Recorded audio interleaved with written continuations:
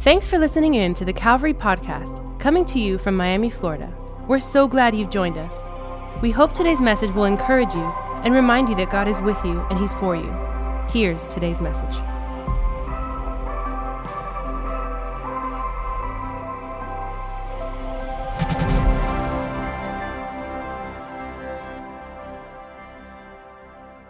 Psalm 112. Okay, if you're there, can you say amen? Amen. Beginning in verse 1, it says, "Praise the Lord. Blessed is the man who fears the Lord, who greatly delights in His commandments. His offspring will be mighty in the land. The generation of the upright will be blessed. Wealth and riches are in His house, and His righteousness endures forever. Light dawns in the darkness for the upright. He is gracious, merciful, and righteous. It is well with the man who deals generously and lends, who conducts his affairs with justice. For the righteous will never be moved. He will be remembered forever. He is not afraid of bad news. His heart is firm, trusting in the Lord.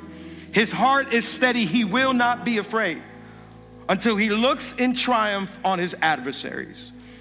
He has distributed freely. He has given to the poor. His righteousness endures forever. His horn is exalted in honor. The wicked man sees it and is angry. He gnashes his teeth and melts away. The desire of the wicked will perish." Psalm 112, what an incredible, beautiful psalm. It's one of my favorite psalms. And I think it speaks a lot when it comes to families and generations. And we've been talking about building good homes with strong relationships. And we're gonna look at Psalm 112 for the next 25, 26 minutes. We'll talk about it. And let's see what we can learn today as we close out this series, Family Feud. We'll talk about this for 25, 26 minutes, then we'll get up one more time, worship. And I just believe God's gonna heal some people here today. That's been our prayer. Honestly, it's been our prayer for the whole month of February that homes would get stronger, marriages would be restored, families would be mended. And today, if you came in and your situation is a mess and you're like, "Alex, that's for everybody else. You don't know my situation." I don't, but there's a God who does, and He loves you. He's for you. He's on your side, and I believe He's a healer. And I believe that today we're gonna go home different in Jesus' name. Amen? If you're taking notes, the way we say it at youth on Friday nights, I love what they say. If you don't write it down, you won't remember it. And so if you're taking notes, I titled this message, "The Blessing of Change." The blessing of change. Let's pray, and then we'll talk about Psalm 112 for a few minutes, and then we'll worship Jesus. Amen? Come on, let's pray. Father, we thank you. We love you. We thank you for your grace, your love, your mercy. Thank you for this household of faith. Thank you for Calvary. Thank you for people here today physically and those watching online. Thank you for this community, this family called Calvary Church. I pray that today you would help us to put our eyes on you, God. Thank you for loving people like us. We can't earn it. We can't deserve it, but you've been kind and gracious to us. Holy Spirit, do what only you can do. As we open up your word, I pray that today chains will be broken. Eyes would be open. I pray that you would heal families, marriages. I pray that you would restore relationships, that you'll bring freedom in this place today. I know you're here, Holy Spirit. Walk amongst every aisle, every row, every person connected, and speak to our hearts. We thank you. We love you. You are a good God. We give you all the praise and all the glory. And it's in Jesus' name that all of Calvary Church says. Amen. Come on, all of Calvary Church says. Amen. Can you make some noise for Jesus one more time? Come on. The United States relay national team, sprint team, has been absolutely atrocious the last few years. If you've watched any of the Olympics, if you paid attention to our national team and the sprint relay team, they have failed miserably the last almost 14 years. In 2008, they dropped the baton as they were going around the track. In 2009, they disqualified themselves by passing it wrongly. In 2011, one ran into another person's track from another country, and so they got disqualified. In 2014, the same thing happened, and they failed, and they've just been absolutely atrocious. They failed, they don't practice. Passing the baton is a work of art. And most teams from most countries, they'll practice it really well and they'll make sure they get the details right, because if you pass the baton correctly, it means you have more chances of success in winning the relay race. one critic that he was talking about the U.S. national team, he said, well, the problem with our country and our team is that they don't put in the practice. And so when the Olympics and the games come around, when the lights turn on, they fold under pressure. They fold under pressure. I was thinking about this example because I think it fits when it comes to families, children, generations that will come after us. I wonder what has been passed down to us. I wonder what the families before us, perhaps a mom or a dad, an uncle, an aunt, what they spoke over our life. Maybe some of us were in here today and we know what people said about us, what parents spoke about us, what got handed down in relationships, in families. Maybe it was some good stuff. Maybe it was a baton of anger. It was a baton of rage. Maybe it was impatience. Maybe it was some bad stuff, toxic stuff that just got handed down. Mental toxic traits, unhealthy emotional patterns, no kind of godly, spiritual, healthy things. Like it just got passed down. And now what are we passing down to the generation that's coming after us? It just makes me think, like, what are we doing with our children, with our families, with the people around us, with cousins, with brothers, with sisters? What kind of relationships are we going to have? And what will we leave once we leave this place? Like, we are all handed down something, and we will all hand down something. Like, whether you like it or not, you got handed down some physical things from your mother and your father. Like, it just happened, right? Like, some of us, we look just like our father or just like our mother. Like, genetics, DNA. My daughter came out with my nose. Pray for her. Like, she's like, it just happens. It's in the DNA. Like, God help her. I'm praying for a miracle right now. Like, some of you are like, I know, I look just like that. Thank God, my dad came out just like me. He got blessed. And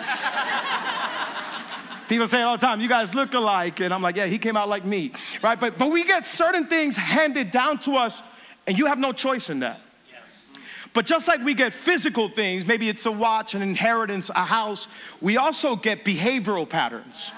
We also get things that are handed down to us when it comes to our predispositions, when it comes to our inclinations, when it comes to our propensities. Some of us have certain mannerisms, certain things that we do, certain ways that we act, certain ways that we think, because it got handed down to us generationally through family. And we're like, okay, this is, I guess, the way it is. This is what I learned in my home. This is what I saw my dad. I saw my dad mistreat my mom, so I'm just going to follow in that order because the husband, he is the king of the house. And what I say goes. If you say amen there, you're going home in a really bad place. Like, that's not, right? But we just follow what we've learned. It's learned behavior. This happens you study psychology, this happens across the board. Learned behaviors that we see, reinforced behaviors that we were exposed to. Well, I just saw my mom, she never had a husband and she spoke bad about men, so that's the way I just treat my husband now because they're up to no good. And so what we do is that we just follow the patterns that we learned at home. If we're not careful, what we experience, we continue to do. That's so true. In fact, I put it this way, we repeat what we don't repair.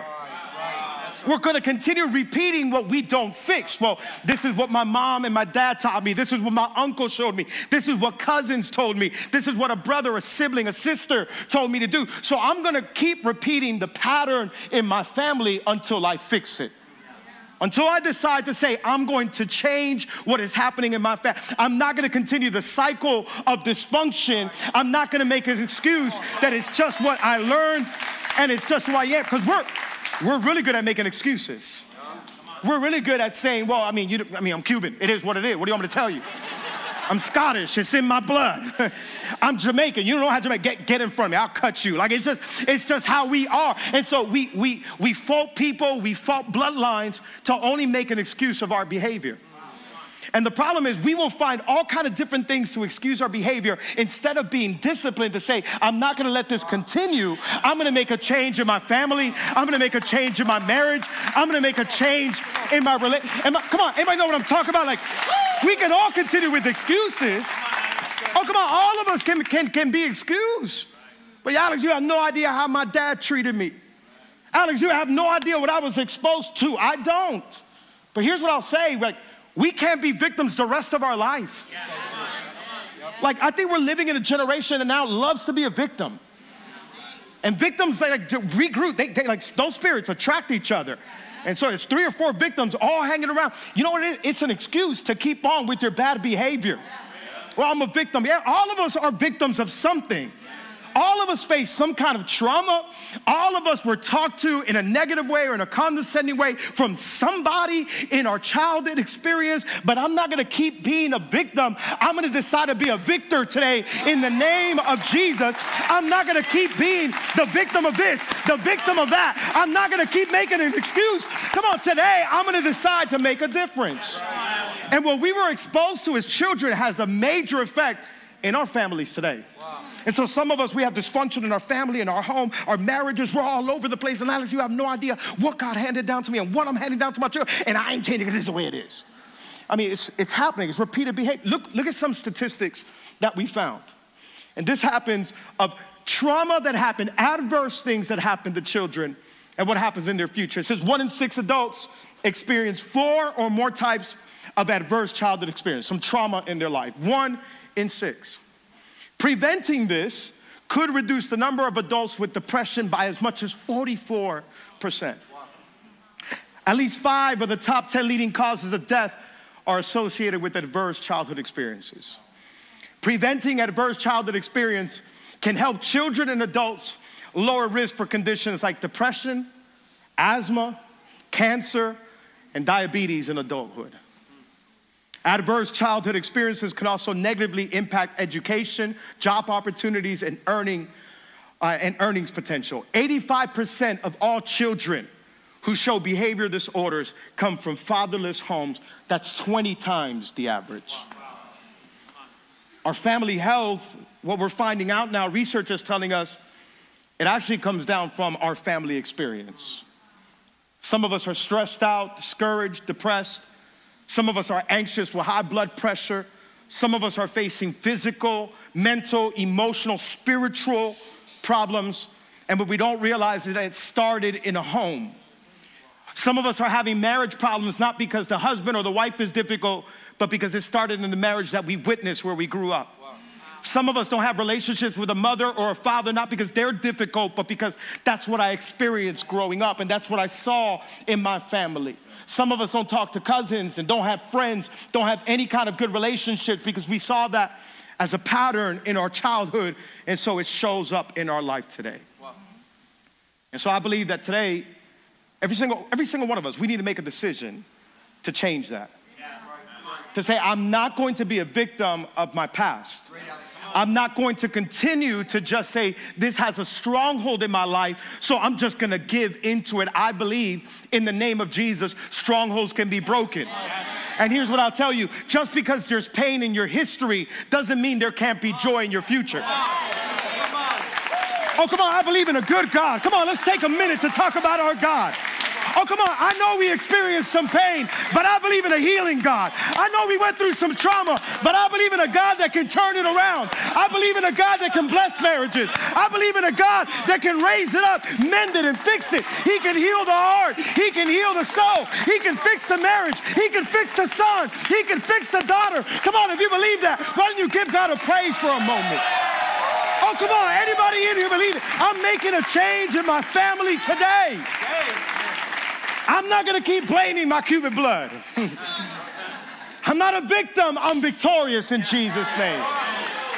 And if I look down my family history, you look through all my Carfax, I got a whole bunch of accidents and crashes. But thank God he is a God of new beginnings. Thank God he's a God of new starts. Come on, somebody in here, I'm telling you, you're not a victim anymore. In Jesus' name, you stand up and you believe that he heals, that he saves, that he delivers, that he makes all things new. Can I get an amen? Tell your neighbor, I'm not a victim in Jesus' name. Some of us, we can't even begin to process that because we've been victims for so long. It's just the way my marriage is gonna be forever. I ain't never gonna have a relationship with my mom. You know how difficult she is. I know God is greater. And I know God can heal. And I'm not saying there can't be healthy boundaries, but God is able. Can I get an amen? I put it this way today. What happened in our past is not as important as what is promised in our future. Come on, he's a God who gives us new beginnings. Can I get an amen? He's a God who gives new beginnings and new futures. Your story doesn't have to end the way it started. This is what I love about Psalm 112. Psalm 112 is absolutely beautiful. It's actually a poetic psalm. It's Hebrew poetry, and old ancient Jews used to see it as one of the most beautiful art pieces of Hebrew poetry. In fact, Psalm 112, it actually pairs up perfect with Psalm 111, and many call them the twin psalms, and you got to read them both together. In the Hebrew, they're identical. They literally are identical. They're both acrostics in Hebrew, and they both go through the Hebrew alphabet, 8 verses, which are absolutely amazing. Psalm 111 is all about God. If you go back and read Psalm 111, it's all about God, the study of God, who God is. Psalm 112 is all about humanity and man, and what does it look like when we understand Psalm 111. And so what theologians say is that Psalm 111 is theology, Psalm 112 is anthropology. Psalm 111 is the study of God, who is God, and fearing God. Psalm 112 is when you understand that correctly, it plays out in your life and how he will bless you. If you have a low view of God, like we talked about last week, it'll show how you treat humanity. If you have a high view of God and you worship God and you live in reverence and fear and worship to that God, you'll see how he'll bless your life. And Psalm 112 shows us he'll bless your socks off. He's a good God. He'll bless you more than your boss will bless you. He'll bless you more than the stock market will bless you. He'll bless you better than anybody's ever blessed. He'll bless you better than you can imagine. You honor and bless God and worship God. He'll bless you. He'll bless your children. He'll bless your children's children. That's what Psalm 112 says. But you got to understand who God is. And so the Psalm 112 is a powerful, beautiful, poetic psalm. We should go home and read it. And be like, wow, God, I'm going to declare this over my family. I'm going to declare this over my home. You're going to bless me and my children, all the generations after me. Do we believe that in Jesus' name? And so what we do is that many times we don't appropriate to what God's word tells us about our lives. So it's just the way I am. It's just what God handed down to me. No, but there's a blessing in change. The baton of anger, the baton of dysfunction probably got handed down to me. Maybe it got dropped somewhere along the way and my family didn't know how to pass on good, godly, healthy things. But today, I serve a God that gives me a different baton. He gives me health. He gives me blessings. He gives me wholeness in Jesus' name. And today, there's a blessing if you can change. There's a blessing for our families if we can change. Are you following along so far, God? If we can understand this, I want to raise my family in the ways of Psalm 112. I want to follow God's direction for my life. And I'm not just going to be a victim to what happened in my family. Old Hebrews, they used to sit around Psalm 112 and literally they used to sing this at their tables. And they would declare, this is what's going to happen with our families. It's beautiful. Look how it starts. We're going to focus on the first 2 verses. One more time. Let's read the first 2 verses. Praise the Lord. Blessed is the man who fears the Lord, who greatly delights in his commandments. His offspring will be mighty in the land. The generation of the upright will be blessed. Come on, the generation of the upright will be blessed. After me. My generation, my children's children's children will be blessed. Okay, so how does this begin? Psalm 112, the first sentence, phrase, the first couple of words are praise the Lord. Come on, say that with me. Come on. Praise the Lord. Slap your neighbor and tell him, praise the Lord. If God ain't first in your life, you can't be blessed. The psalm starts with praising who God is. In the Hebrew, it's hallelujah. Basically, is where we get our English word hallelujah. When we say hallelujah, we're saying praise the Lord. This man that is blessed understands that you bless the Lord at all times. Come on, you just don't bless him when you get the bonus check. You just don't bless him when you're healthy. Come on, you bless him when you're healthy and when you're sick. You bless him when you're rich and when you're poor. You bless him in good times and you bless him in bad times. Oh, let everything that has breath praise the Lord. I'm going to praise him, not because of what I have, but because of all he's given me. Oh, let everything that has breath praise the Lord. Come on, Calvary. Somebody praise the Lord this morning. Come on. Being a Christian doesn't mean God's giving you everything you want. Being a Christian means he already gave you all you need. What's wrong with you today? I got fired. It's like, I know I got fire and it is mixing with my emotions and my feelings, but I'm saved, I'm healed, I'm delivered, I'm redeemed. He took me from the come on, somebody, you praise him. This isn't Western Christianity. God is a genie in an ATM machine, and he just gives me what I want. He gave me everything at the cross. He gave me redemption. He gave me salvation. He gave me deliverance. He healed me. He forgave me. He saved me. Come on. And so the blessed man and the blessed woman understands you always praise the Lord. You always give a hallelujah no matter what.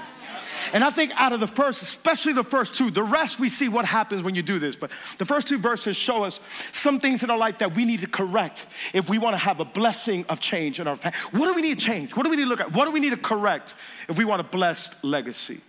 Number one, I think it's important what we worship. Somebody say worship.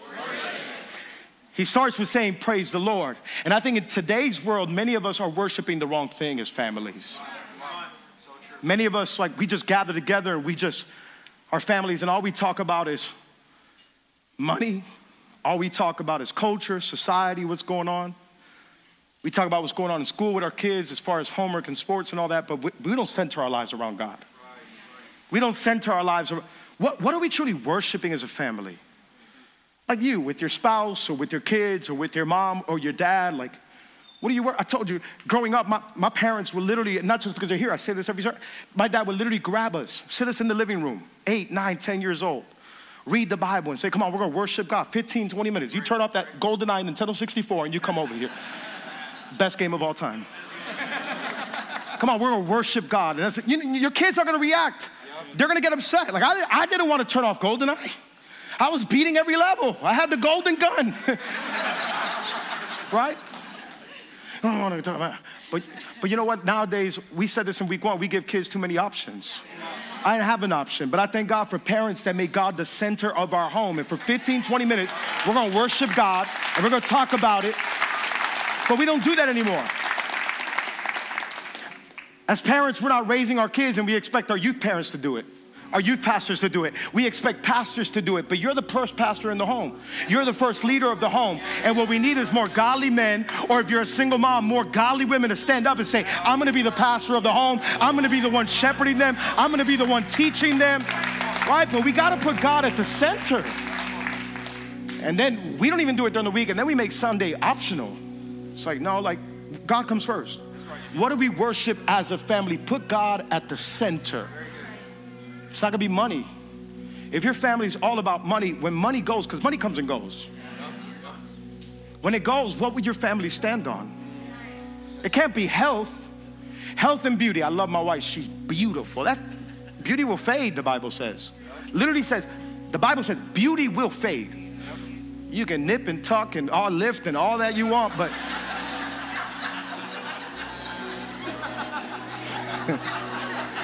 ain't nothing wrong with that. Do what you got to do, boo-boo. But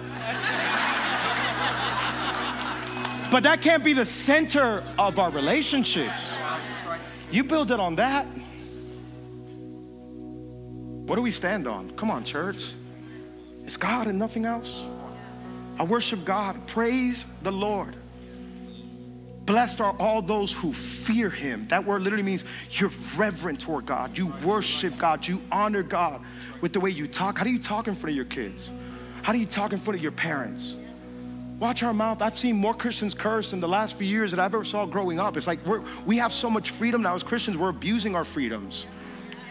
Come on, let's clean our mouths, let's clean our hearts, let's clean our spirits and say, as for me and my house, we will serve the Lord God. We'll worship God, we'll honor him, we'll praise him.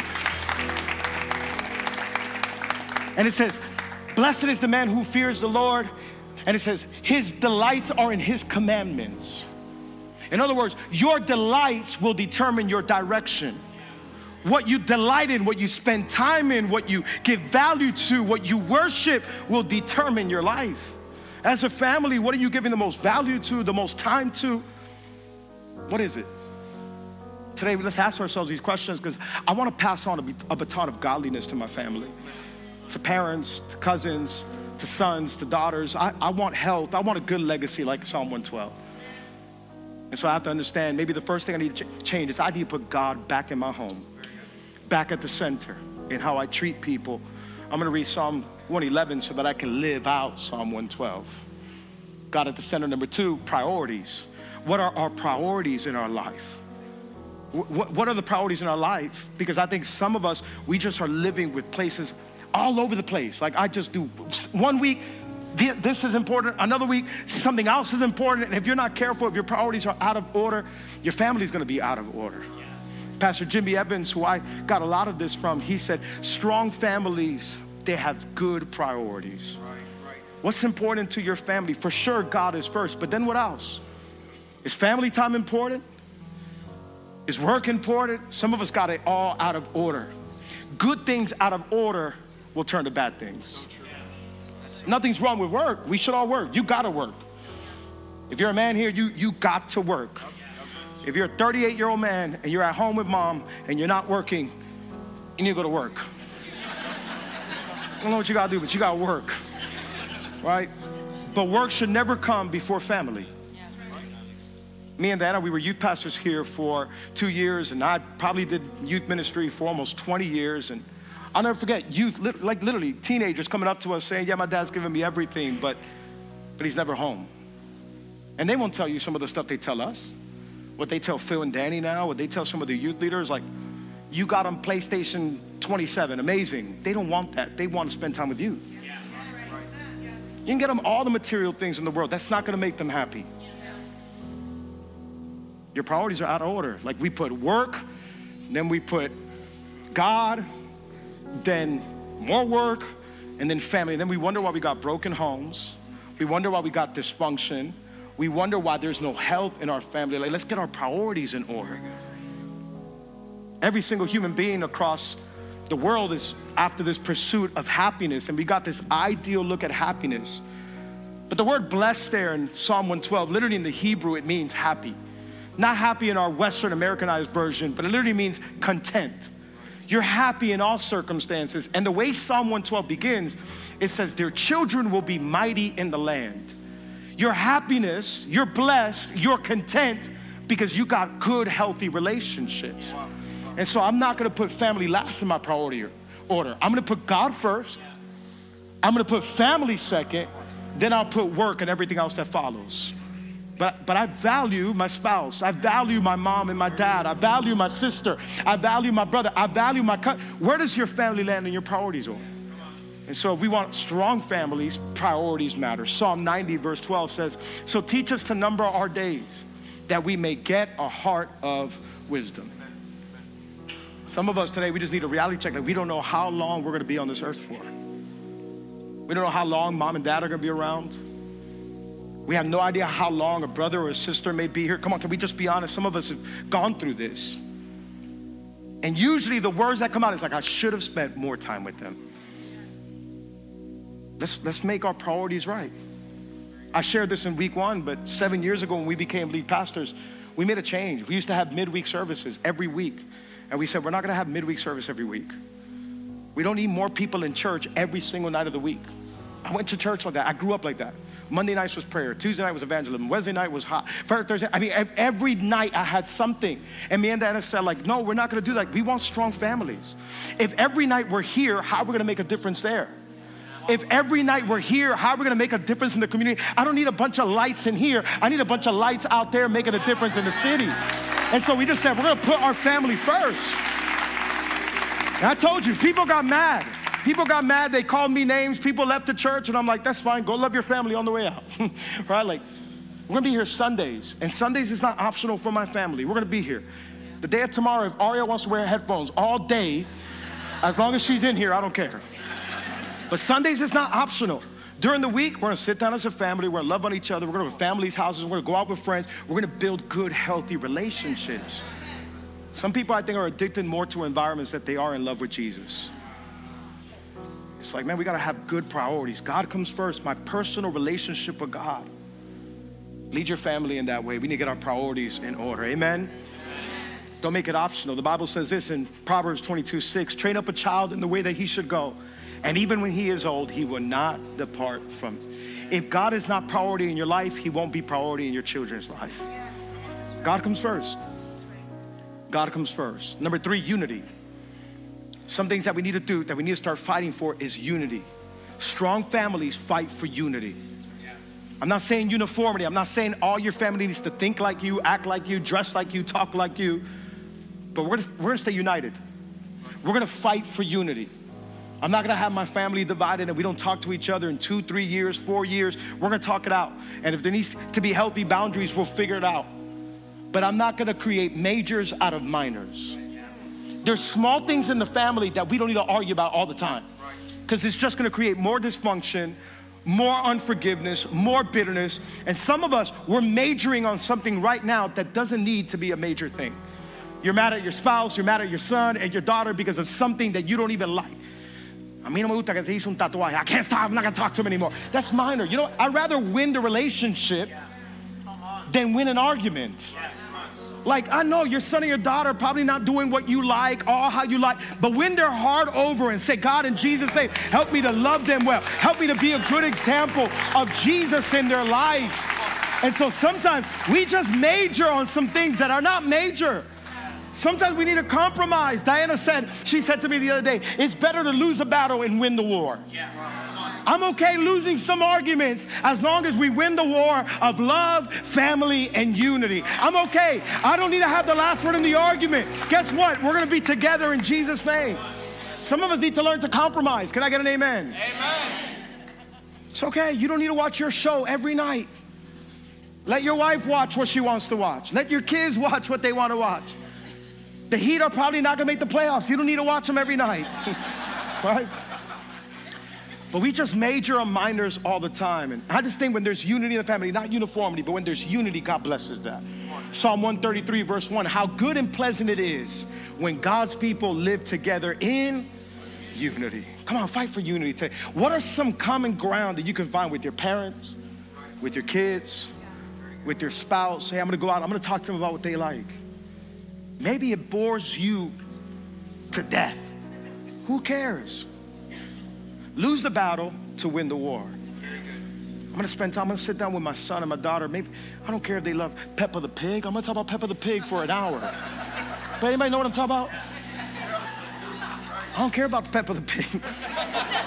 The band's gonna come up, we're going over time, but let's finish with this last one. Number 4, we also need to work on being consistent. Let's work on being consistent. Consistency. Strong families, they're consistent.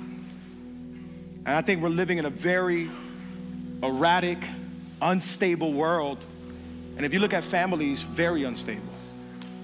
We're in church 1 week and we won't show up for 4 months, and then we'll come again when it's Easter, and then maybe when Santa's here at Christmas, and like we're just unstable. And we may pray 1 week and we don't pray for another year, and we may sit down and have family dinner. Oh, guys, we're having family dinner every week. On Tuesday night, we're gonna have family dinner. You do that once or twice. Your kids see when you're not consistent. We saw it, we know people. I think today, people, their words aren't consistent.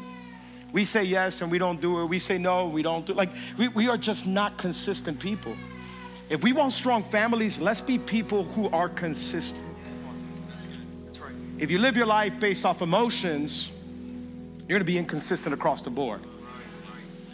And so love is not based on feelings.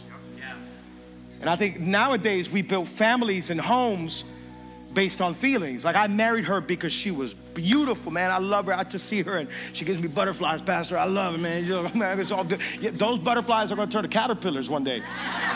You're not gonna like each other. Like, you ever wake up and you're just like, who did I marry? I can't stand this. You can't stand yourself sometimes. It's okay to admit it, right? But if you go based on feelings, love won't last. You're not gonna like your parents every time. You're not gonna like your kids all the time. Amen? Some people say amen, really strong there. But I'm gonna be consistent. God, so help me God, I'm gonna be consistent in the way I love my wife. I'm not gonna get it perfect every time, but I made a decision before God and before people to be faithful and to love my wife. Nowadays, we're living in a culture in our society where vows, we just throw them out the window. They don't mean nothing. Nobody sticks to a word that they gave. Let's be consistent. I'm gonna be a good father. I'm gonna be a good wife. I'm gonna be a good husband. I'm gonna be a good son. I'm gonna be a good daughter. Let's stick to our word. Let's be people of consistency. Like, let's think about it. God is consistent. How inconsistent are we with God, yet He's faithful? Come on, I've turned my back on God a million times. We've hurt Him We've irritated him. Imagine if God moved by feelings and wasn't consistent. God's like, you got on my nerves today. Just get out of my, don't even go worship. You got on my last nerve. God's consistent. He's merciful. He's compassionate. Every day, every morning, his mercies are made new. Psalm 112, if you actually read it correctly, it says that the blessed man or the blessed woman, they actually start to mirror and look like God. You read Psalm 111 and Psalm 112. Psalm 111 says he's gracious and merciful. Psalm 112 says you're gracious and merciful. Because as you worship God, as you get your priorities right, as you start to focus on the right things, as you decide to say, we're gonna fight for unity, you'll start to look like Jesus. So there'll be more consistency in my life and in your life, and we'll wake up every day and we'll say, I'm gonna be consistent. I want a legacy of blessing in my life. I want a legacy of blessing for my children, for my children's children. And I'm not gonna receive what God handed down to me. I'm gonna choose change, and I'm gonna receive the baton from God and pass on godliness, pass on compassion, because I can decide to change today and not continue to live like a victim. I'll finish with the story, and I asked my wife if I can share it, and she said yes. But yesterday we were out at the mall and made some run. We wanted Aria to get a little bit of sun because we wanted her. She gets sun, supposedly helps with melatonin so she could sleep. And anyways, wanted her to get sun. We just want her to sleep. So we went out. We went out, and we got home, and when we got home, she was like in just the best mood. So I pick her up, and just she's laughing, and I'm holding her and just like picking her up in the air and making her laugh, and she's cracking up. And I know Diana was behind me taking a video, and then I start hearing Diana cry, and I'm like, oh my God. And I look at Diana, I'm like, is everything okay, babe? I'm sorry, what did I do? I apologize, compromise, I love you. And I'm like, no, she's like, no, I'm okay. And I'm like, oh my God, what did I do? I forgot something. Oh my God, God help me. And I'm like, babe, what's going on? And then she just said, no, like, I'm just happy because Ari's gonna have something that I didn't have. And she's shared her story here all the time for years, but she's like, she's gonna experience a father loving her whole life. She's gonna experience a father being there for her whole life. And it just made us think, like, you can change your legacy. And just because you got handed down something doesn't mean that's what I'm gonna hand down to my generation and the people after me. Like, maybe your dad wasn't there, you be there. Maybe your mom walked out, you stay in. Maybe your dad was inconsistent with love. Maybe your sister or brother was inconsistent. I don't know. In Jesus' name, we're gonna make a difference, and we're gonna change. And we're gonna have good families and blessings on our life. Like, I'm just gonna decide to make a change in my family. And as long as God gives me the ability and the grace, and I stay faithful, I want to be there for them the rest of my life. Come on, we can do it. We can say, I'm going to create a new legacy, a new family line, a line of blessings, a line of godliness, where we worship Him, where our priorities are right, where we fight for unity, and we're consistent. Amen. Come on, why don't we stand up to our feet all across this place?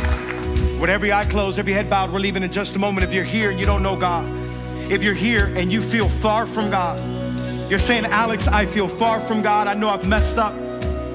Alex, you have no idea where I've been, what I've done. I don't, God does, but He loves you. With every eye closed, every head bowed. The Bible says that all of us are sinners. I'm a sinner, you're a sinner. We've all sinned. We've all done wrong, thought wrong, said wrong.